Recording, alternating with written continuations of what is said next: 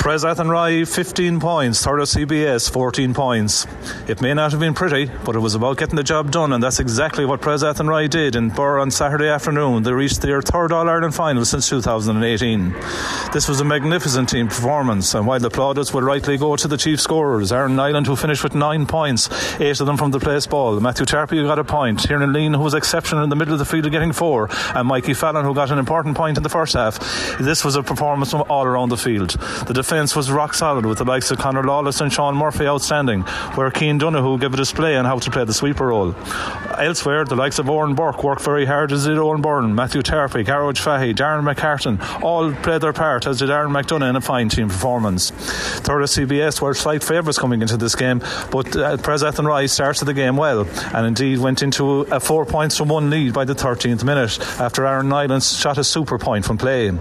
Indeed, it was Tiernan Lean that settled the Galway side with the first score of the game, and he got the second one as well, with Matthew Tarpey getting the third point for Athenry to bring them 4 points to 1 ahead.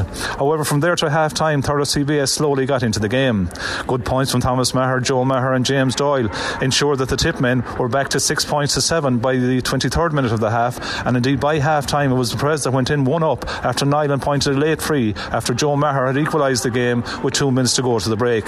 Indeed, after the break, despite a super point by Tiernan Lean at the start of the second half, it was 3 excellent points from Derek Kelly, Joe Egan and Robbie Ryan that pushed CBS 1 point in front, 11 points to 10.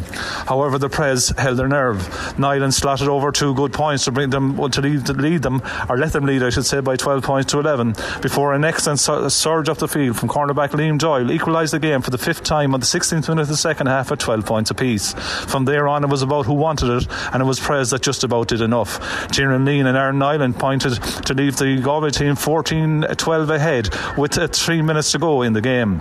However, Robbie Ryan got a good free back to bring it back to a 1 point margin before Nyland was fouled and pointed the resultant free to put the Pres 2 up, and Tommy Maher brought it back to a 1 point margin 1.5 minutes into injury time at the end of the game. But despite having some late chances, they spurned them, and it was the men of Pres Athenry that did enough to get over the line and reach the All-Ireland final. They will be delighted with this performance. They will know, though, that the aristocrats await them on St Patrick's Day in the All-Ireland final. St Kieran's Kilkenny will be the opposition, but for now, Pres Athenry will be delighted with the semi-final victory. It finished in Burr on Saturday. Pres Athenry 15 points, CBS from Thurles 14 points. This is Sean Welsh for Galway Bay FM.